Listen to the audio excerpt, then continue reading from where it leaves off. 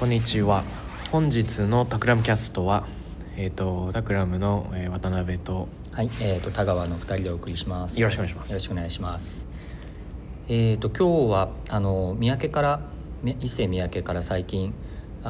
発売をされているフローリオグラフィー、という、ものについて、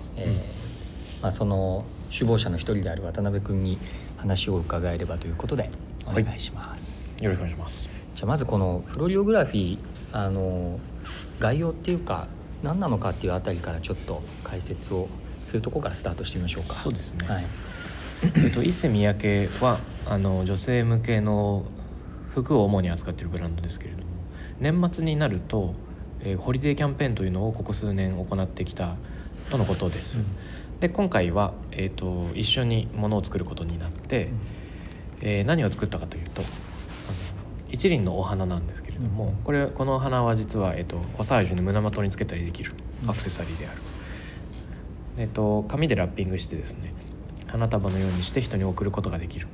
だから最初に人が誰かに送る瞬間は花束みたいに見えるんだけど、その花を取り出すと、身につけられるアクセサリーになるというものなんだが、このラッピングペーパーというか花束の周りをなしている紙を、広げると実は中に手紙が隠れているというものになっています。でこの、コサージュが伊勢三宅のテクスタイルでできていて、だいたいですね20センチ四方くらいの1枚の布からできています。スチームストレッチという、宮前さん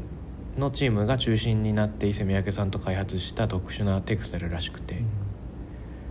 蒸気をかけるとですねギュッとこう、意図した形に縮む、でこれは熱によって収縮する特殊な多分ポリエステルの糸かなんかを使っているので、機械でジャガード織りするときにあらかじめ図面を引いていくと、特定のパターンに縮むという、そういうものみたいです。なので全部ただの正方形ができてるんだけれども、それぞれ表情が違った尺投げっぽい花とかバラっぽい花とかっていうのに、仕上がって見えてきます、っていう。これ今お店で売っていて、伊勢三宅の青山店とか、全世界で今パリ、ロンドン、ニューヨークその他で扱っているという感じですね。これ2017年いっぱいぐらいまでは店頭に置いてある、日本では12月25日までで、海外では、1月も売っているところがあるそうです。なるほどね。これぜひ、タクラムのウェブサイトの上に写真が公開をされているので、聞いている皆さんそちらもご覧になっていただければと思うんですけど、1枚の布を、なんだろうな、蒸気かけることで縮んで、立体的なものになるよっていう、ことだと思うんですけど、最初渡辺君の方に相談が三宅の人たちからあった時っていうのは大体どんなぐらいの入り口だったんですか？4月の終わりくらいに、宮前さん直々に連絡をくれたんですけど、 Facebook フレンズなんで Facebook 経由で連絡くれればいいのに、タクラムの公式ウェブの連絡フォームからなんか丁寧だなみたいな。でおかげで僕が反応するタイミングが遅れたのでミーティングが結構時間かかっちゃったんですけど、公式フォームで送ってくれた内容が全世界展開するキャンペーンのご相談って書いてて結構大規模なんだけどちょっとお待たせしちゃうみたいな。でその段階ではスチームストレッチを使いたいっていうところと、これを使った、ドレスを伊勢三宅として、デザインしているものがあるので、それを一緒に見せたいっていうところまでは決まっていたが、花を作るっていうアイデアは決まっていないし、とにかく、こういう形とかこういうテーマっていうのは一切なかったんです、その段階で来て、でなので宿題を持ち帰るような感じでゴールデンウィーク直前に打ち合わせをするところから、なるほどね。だから結構初期は全然毛色の異なる3つのアイデアみたいなのを、提案したんですけど、なんかね一番最初に宮前さんがスチームストレッチを使いたいんだけどって言って布の切れ端をたくさんくれたんですよ、で変な形に切ってあるブローチのようなものをたくさんもらって、それがなんか古生代の生物に見えたのでカンブリア爆発的なそうなんかウミウリとか三葉虫とか、ピカイアとかなんかそういうのに見えたので、これはなんか伊勢三宅のお客さんって結構こういう知的好奇心旺盛な人ってすごい多いから、古生代の生き物ブローチとか作ってもいいんじゃないみたいな感じで提案して宮前さんと僕は大盛り上がりしたんですけど、打ち合わせに来てる女性の人たちがちょっとブーイングみたいなでもね、なんか女性も2パターンいて、こういうのがぜひ欲しいっていう人も結構いるんですよ、はいはい、でも今回これには至らなかった、なんかホリデー感がないですね今渡辺君がその提案の途中の資料を、これ貴重な資料ですね、見せてくれてるんだけど、ビーカーのようなものの中に確かにこれは何だろう、カンブリア紀の動物のようなものが、浮いてるのがかわいい。なんか前動運動をしながら海の中をこう張っていくような動物をイメージしたものを考えたり、あとはですねパスタにも見えるということでイタリアにはなんかパスタがなんか何百種類とありますけど、そういうのを再現してみるのもいいかも、なぜならばスチームストレッチは蒸気だけじゃなくてお湯に入れても形をなすので、カップラーメンみたいな容器に入れて、これかわいいよね、お湯を注ぐとキュッとなんか正方形の布がパスタの形になるみたいなのも面白いんじゃないかと思って、それも提案っていうか、まずやってみたんですよ、平らな布を三宅の人たちからもらって、自分たちはマグカップのネットの中にピュッて入れてみて、あっチェジェンだとか言って取り出したら、びちょびちょでやるでこれもあまりうまくいかずにっていうことなんですけど、その中の一つにすでにもうメッセージフラワーズっていうのに入ってたんですよ、でもともと宮前さんが声かけてくれたのが、ラリトプールとやったメッセージソープを見て、こういう世界観をぜひ一緒に叶えてほしいっていうようなコメントをもらってたので、ホリデーだし贈り物だし、花で贈るっていうことだったら花言葉っていう線はありそうだなっていうのは、結構初期に思いついてたんですね、で贈るんだったらってことで早速ゴールデンウィーク中にまた打ち合わせをして、5月2日、確かに5月2日ですねすごい急ピッチだったんですよでこの時は20種類くらいすでに伊勢宮家の皆さんが花って聞いたので、とりあえずいろんな花のジオメトリーを考えてみましたって言って、今発売されてるのがなんか6パターンくらいだけど、そこに至る前のいろんな形を見せてくれました、こんな感じですね。でこの中でこれが綺麗あれが綺麗とか、何枚か重ねたら花弁みたいになるかなとかっていうのを試していきました。で初期はなんか古今東西の花にまつわる詩とか短歌みたいなものを並べて、花と共に人に届けるっていうのはどうかなっつって、シェイクスピアの詩とか、中国の李白の詩とかっていうのを並べてたんですけど、パッと見のビジュアルコミュニケーションで詩が結構厳しいかもしれないっていうコメントがあり、これも断念、で後から聞くとすごく我々の感じてることが違って面白いんですけど、タクラムの僕たちはいろいろ提案するごとに、ああでもないこうでもないっていうふうにアイデアが次々とこう屍のようにこう倒れていく中でプレッシャーを感じており、伊勢宮家の皆さんはだんだん決まってきたって言って喜んでいるっていうその時に思い出したんですけど、情熱大陸で、宮前さんがかつて出た時に、同僚の人たちから笑顔の悪魔っていう風に呼ばれているっていうシーンが流れていて、笑顔の悪魔実際超優しいんですけど、悪魔感は全然ないんだけど、なんかちょっとその噂を思い出したりしましたでもやっぱりこのクリエイティビティは自身のアイデアを否定するごとに高まっていくっていうのをこの時はすごい感じて、何回も何回もアイデアをブラッシュアップしていくってプロセスがありました、でこのスチームストレッチの形が変わるという様子をお店が事前にやっているのか、買った人が店頭なりお家で自分で縮めるのかっていうところが大きな議論で、僕たちは後者を希望したんですが、やっぱりでもちゃんとしたアクセサリーをお届けするんだったらクオリティの高いものっていうことで、それもまた決まり、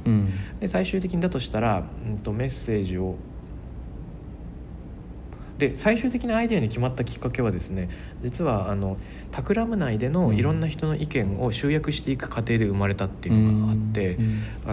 僕がラッピングペーパーで花束状にするときに内側に手紙を書いてみるっていうのはどうだろうっていうアイデアを社内ブレストで一度言ってみたら、ミート君がですね、いや面白いかもしれないけど、1パーツ1機能じゃないですかって言って、それも一理あるけど、でミーティングが終わった後そのアイデアが僕自身捨てきれなくて、ミート君を説得するためのスラックメッセージを書いたんですよ、そしたらそれが元になってコンセプト文ができたっていうような、なんかそんな順番でした、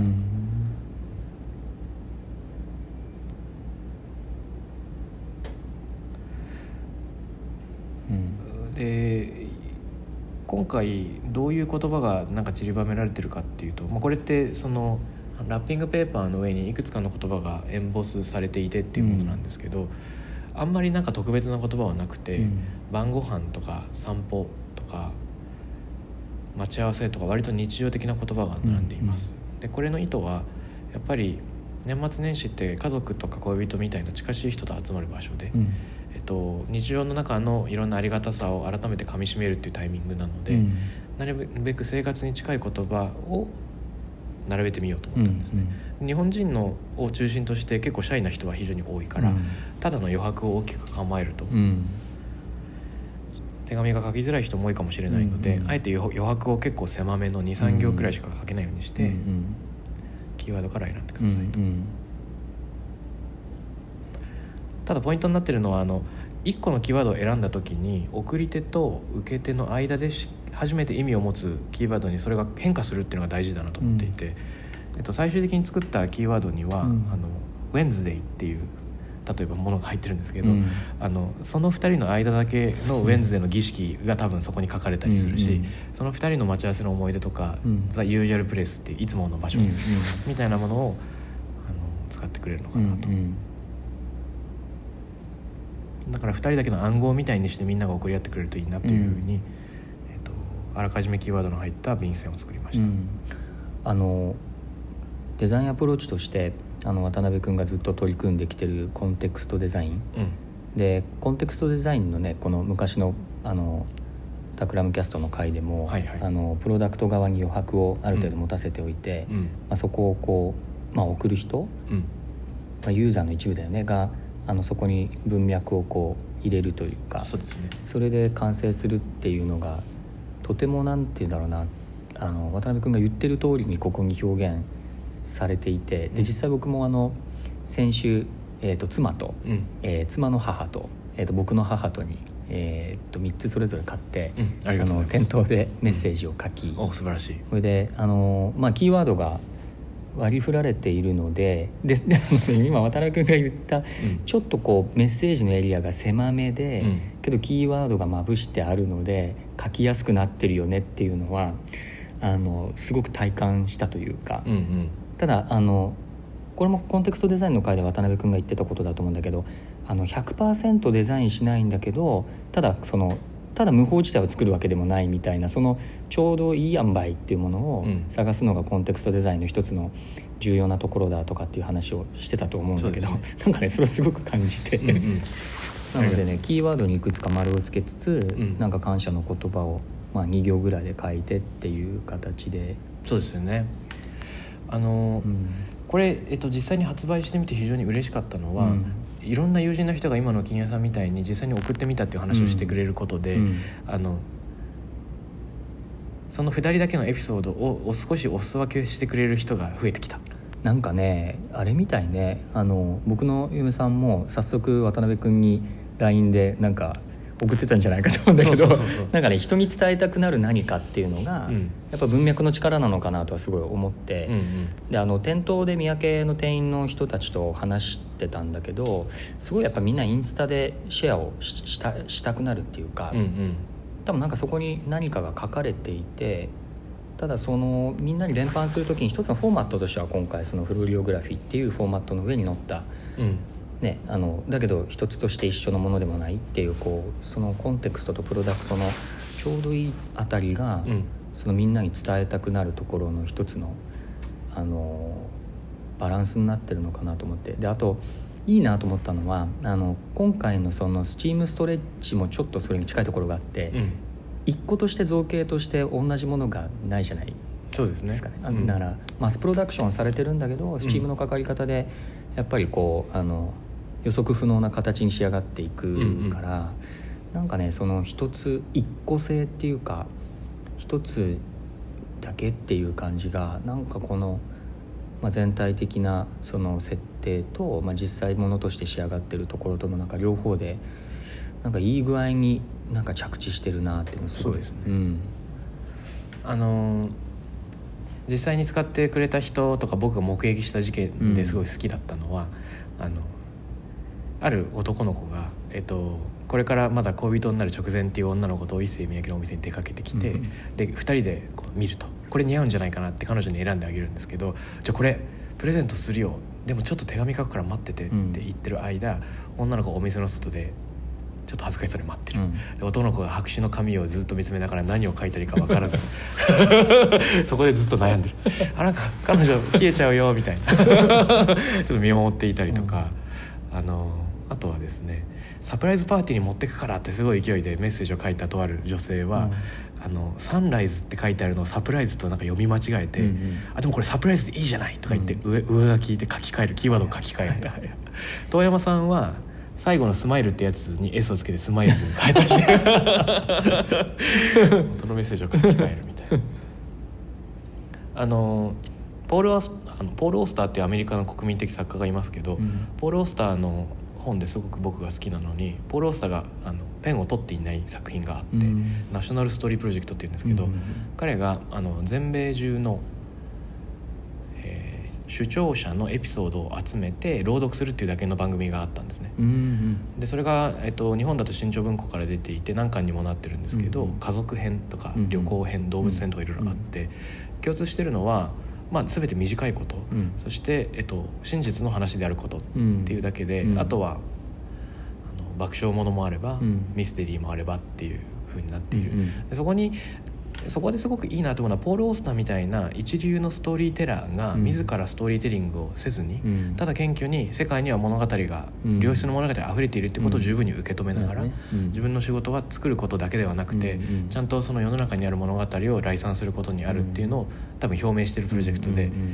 フロリオグラフィーっていうのも直接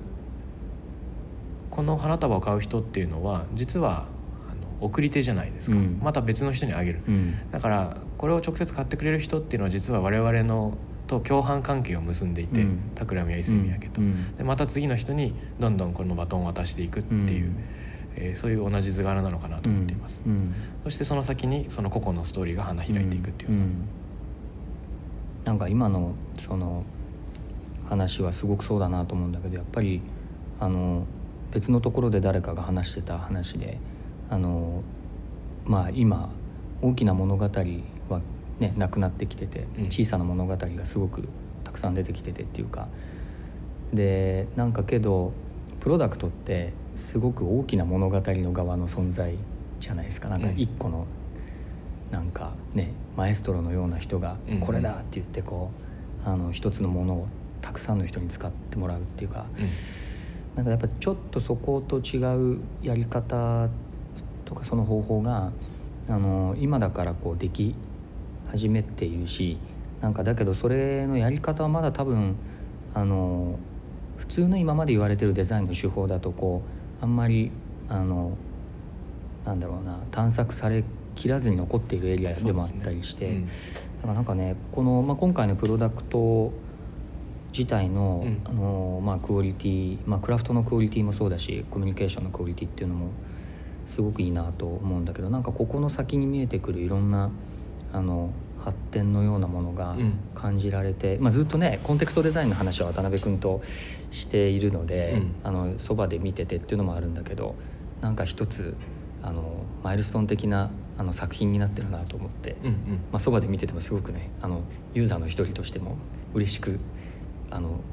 普通にお金を払って買ってありがとうございますタクラムの人なんですけどって言ったんだけど、三宅で一応ちゃんとお金を払って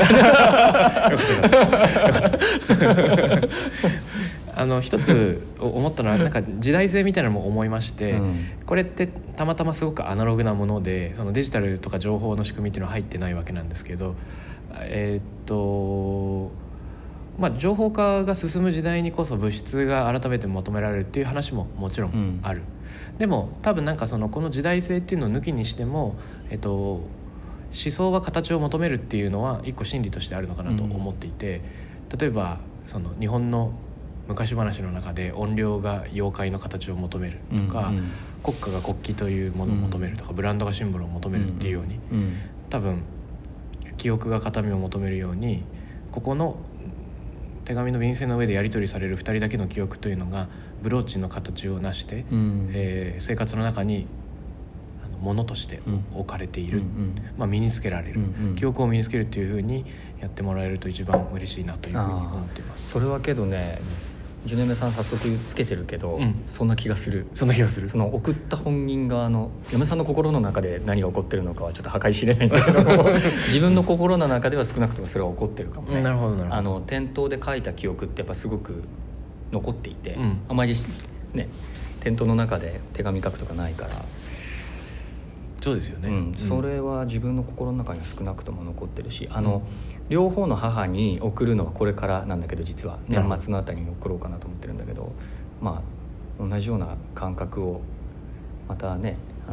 多分3人の女性に送ってるわけだけど、それぞれちょっと違う形で出てくるのかな。そうですね、ちょっと時間が来たようなので、では、今日はちょっとね触りの部分に なりましたけど、タクラムと伊勢三宅のプロジェクトのフロリオグラフィーの、収録を、渡辺と田川がお送りしました。コメントやご質問がもしあればハッシュタグタクラムキャストまでよろしくお願いいたします。じゃあ今日はありがとうございました。ありがとうございます。